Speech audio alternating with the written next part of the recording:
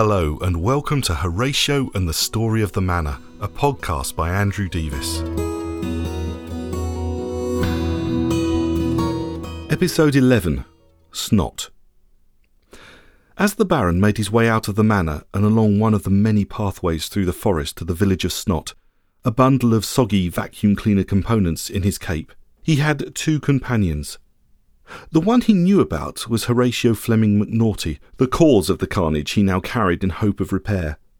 The other, unseen and unnoticed, was Ella Beck. She was following the Baron because the most momentous event she could recall had happened only recently, and she wanted to have it, or something similar, happen again. It had happened when Horatio had passed through her, so even though she loathed the pooch, she didn't really want to be away from him in case there was the slightest chance she could feel something more. As they walked through the forest, Ella put herself in Horatio's way time and time again, but nothing happened. Well, nothing she noticed. There were a few moments when she felt that maybe the dog had seen her, but every time she thought that was the case, Horatio simply ran over to a post, a rock, a tree, or just a patch of grass to have a sniff and a wee. Reaching the divide in the main pathway that led to the three separate villages, Ella followed as the Baron took the right-hand fork, heading for Snott. Usually, Ella tried to avoid looking at the Baron because he looked so evil. When he tried to smile, people sometimes ran away and children always cried. As she trailed behind the man and his dog, having given up trying to make Horatio pass through her, Ella noticed the Baron's back for the first time. Sure, it was a little hunched, and never really straight, but as they paused momentarily at the turn in the pathway, she noticed the Baron take a deep breath and, if anything, his shoulders hung lower. Did the Baron hate going to the villages too, she wondered? She did what had become second nature because no one ever heard her, and started to voice her thoughts out loud. Looking at the Baron, she asked, "Do you find it hard to come to the villages as well?" No reply. Ella looked at his profile. But this time, she didn't just glance at him as she usually did.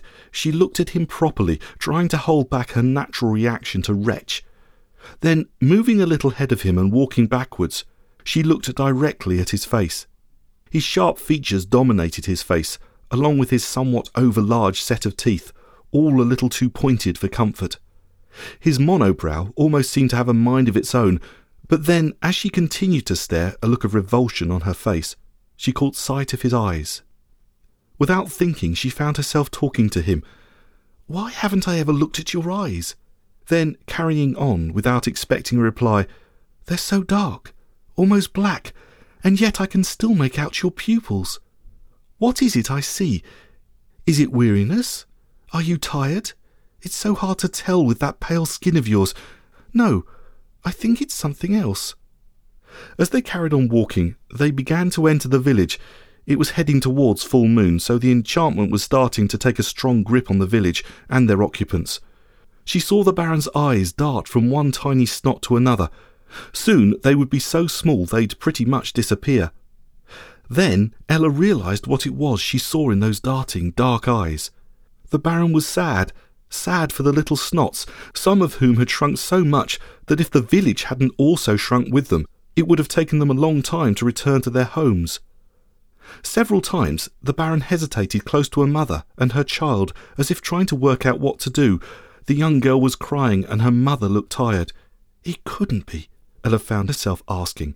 "Is it possible you're feeling sorry for them? That you actually want to help?" The words, once out of her mouth, seemed preposterous.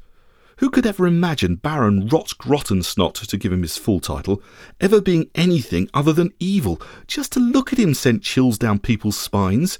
Even folk inside their houses could tell when he was around. It was more than just his looks. He oozed evil, and yet here he was, with sadness in his eyes at the plight of a little Snott child. Hesitating one more time, the Baron turned towards the mother and child, and instantly the young girl screamed as if she was about to be eaten by an ogre. At that, the Baron quickly turned away and carried on towards the repair shop. Ella found herself paying more attention to the Baron. She still hated him, of course. Everyone did. They couldn't tell how or why, but everyone believed he was responsible for their situation. You only had to look at him to see the evil almost rising off him like vapour. But Ella had seen something else. Maybe it had been worth coming on this trip after all. She saw it again as they passed a rot villager who had just about wholly disintegrated, with all the bits that had fallen off wiggling around useless. Then once more, when they passed a grot couple who had almost turned into pure slime. None of them was going to get back home to their own village until after full moon, and somehow she could tell he wanted to help them. But they wouldn't be helped, at least not by him, even though he was one of the only ones who could help, because he didn't rot, turn into goo or shrink as full moon approached, like all the villagers did. Shortly after this revelation, they arrived at the Snott electrical repair store to drop off the vacuum cleaner parts. The proprietor and his shop had shrunk to such an extent they couldn't get into the building. The proprietor's badge was just visible hovering above his head. It said S Fixer, which was easy to understand. It didn't seem to matter whether the proprietor could be seen or not, as the conversation between the two of them had obviously happened so many times that it had become a kind of shorthand and was over in a matter of seconds. From what Ella could make out, all that passed between them was a few short grunts, some money reluctantly pulled from the Baron's cape, and the remains of the vacuum cleaner left outside the shop. Then, as they turned to walk back, the Baron picked up a near-identical vacuum cleaner that had been left behind the shop. Strangely enough, this one hadn't shrunk, probably because it belonged to the manor and not the village of Snott. This was clearly something that happened a lot. The walk back to the manor was no less thought-provoking, as, now Ella knew what to look for, she started to notice even more the concern in the Baron's eyes. To this day, Ella doesn't understand why she reacted the way she did, but rather than feeling sympathy for this man, who obviously felt strongly for the pain of the villagers, Ella found herself erupting in anger at him.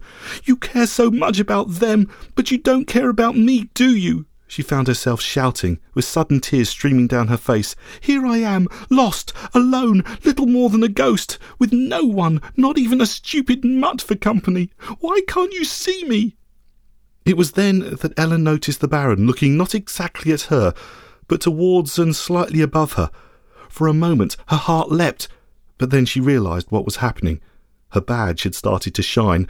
Somehow her badge had managed to find her, and was slowly dancing around her as if it couldn't quite work out exactly where she was.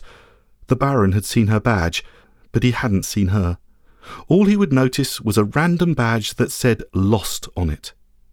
She'd heard people talk about her badge many times before.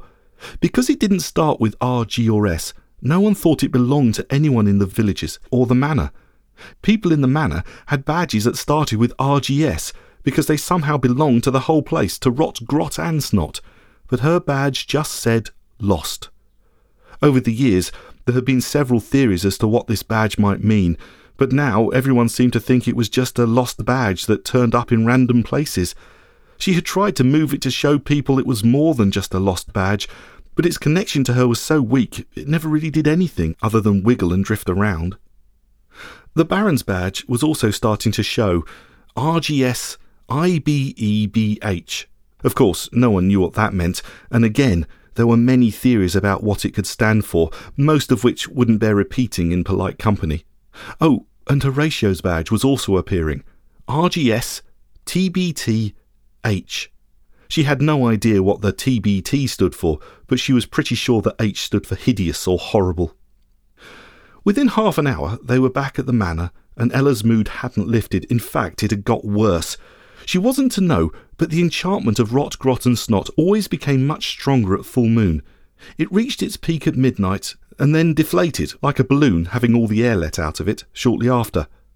And, like a deflated balloon, everyone seemed slightly out of shape for the next day or so. What Ella didn't realise was that she was so cross and disliked the Baron so much because it was his enchantment, to be despised and hated. Worse still, it was about to reach its peak. Frustration soon developed into anger, which twisted itself into fury and a determination to show him, to get him back. If she had spent any time trying to work out precisely what it was she wanted to pay him back for, she might have realised it wasn't him but the enchantment. But alas, filled with irrational hate and thoughts of petty revenge, Ella decided that if there was anything she could do, now was the time to do it. to get the Baron and his miserable mutt back. The problem was working out exactly what she could do, when usually she couldn't touch, move or grab anything. Still, as her anger grew, Ella came up with an idea that, on the face of it, seemed simple, but was actually quite hard for her. You see, there were fleeting times when Ella could touch things and move them. And, as you could probably guess, those times were very much more likely to happen around a full moon. Full moon was due tonight, and with only a few hours to go until it hit its peak at midnight, Ella hatched a spiteful plot of undeserved revenge. The Baron loved his dog Horatio, and made it a habit to give him one treat every day as night time arrived. These treats came from a particular store that Rosebery always kept stocked up. The Baron and Rosebery thought that this stock of special treats was well hidden, but because Ella could walk through walls, she had long since worked out where the stash of biscuits was kept. Maybe tonight, just before dusk became night, she would be able to touch something. It had happened before. It hadn't lasted longer than just a few moments, but if it worked tonight, if maybe her anger and frustration amped up her enchantment, then perhaps she could steal those secret snacks. She knew it was petty, but at least it was something to satisfy her growing, unreasonable temper. What she didn't realise was that her rage had started because she let it.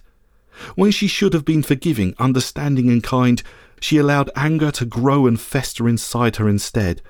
And as it grew, it became more than just rage. It became the power she needed to act. But what good can come from actions fermented in anger? When it came to it, the whole thing worked so well it surprised Ella to the point of shock. The stash of special biscuits was near a rubbish chute, where she could quickly get rid of them if only she was able to touch the tin. All Ella needed to do was open the lid, lift the tin up and tip the contents down the chute. Job done. In theory, it should have been impossible, as Ella usually couldn't touch a thing. Still, somehow, her rage, combined with the nearing full moon and lateness of the hour, must have been enough. Or was there something else at work? We'll never know. What we do know is that, in only a few moments, Ella had emptied the tin. She didn't manage to get the lid back on, but somehow that gave her a wicked sense of satisfaction, at the thought of the Baron fearing they'd been robbed. No sooner had she finished than the Baron came into the kitchen as the night finally closed in. The mutt trotted behind him, eyes strangely glowing with a slightly manic look as he followed the Baron to the tin. It went better than Ella could have imagined. The first thing the Baron noticed was the missing lid. She saw his panic, the grabbing of the tin, and realisation that it was empty. She hadn't anticipated the look of fear that swept across his face. She was surprised by the way he gingerly turned to face the dog, who somehow seemed to have grown in the encroaching darkness. The Baron forced a smile onto his face. It was probably the most revolting thing Ella had ever seen. "Who's a good boy?" he asked, keeping his hands back from the dog and not taking his eyes off him. By this time, Horatio had started to realise something was wrong, but he wasn't angry. He didn't growl, although his eyes did seem to be turning green once again. Instead, he eased slowly up to the Baron, who had either shrunk or the dog had grown, and sniffed in his general direction. A short, derisory snort followed, covering the Baron with clear mucus. Then, with green eyes starting to blaze, Horatio turned and ran from the room, followed a moment later by a mortified Baron screaming at him, "Horatio! Horatio! No!" She'd thought that seeing the Baron unhappy would give her a sense of fairness, that she was somehow paying him back. But this wasn't working because, instead of feeling better, Ella felt a slowly rising crest of panic swell inside her. The panic started to replace the rage, which strangely seemed to be laughing at her, while a little voice in her head started shrieking, "What have I done?"